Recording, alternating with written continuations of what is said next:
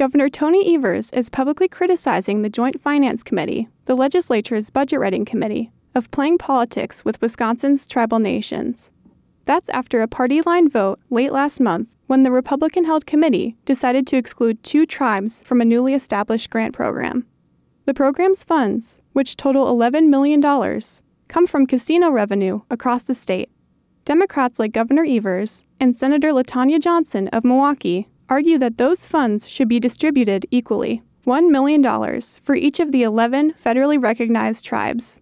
However, Republicans on the Finance Committee, like Senator Howard Markline of Spring Green and Representative Mark Bourne of Beaver Dam, argue that the Lac du Flambeau Band and the Bad River Band of Chippewa Indians should not receive the grant money.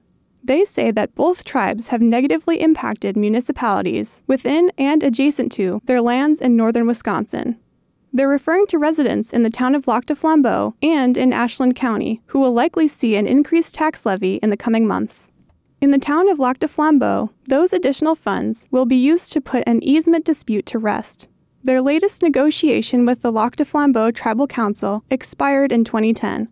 And, last winter, the Tribal Council blocked off several roads that non-native residents used to access their private property. Tribal leaders are seeking $20 million to reestablish an agreement, pay their attorneys' fees, and cover more than 10 years of trespassing violations. Meanwhile, a 2022 court ruling determined that Native Americans do not have to pay property taxes on tribal lands, even if non-tribal residents previously owned that same property. While members of the Bad River Band waited for that decision, they continued to pay taxes in Ashland County. Now, the county will have to pay back more than $150,000.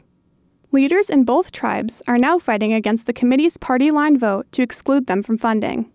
John Johnson Sr., the tribal president for the Lac du Flambeau Band, and Robert Blanchard, the tribal chairman for the Bad River Band, collaborated to issue 2 letters.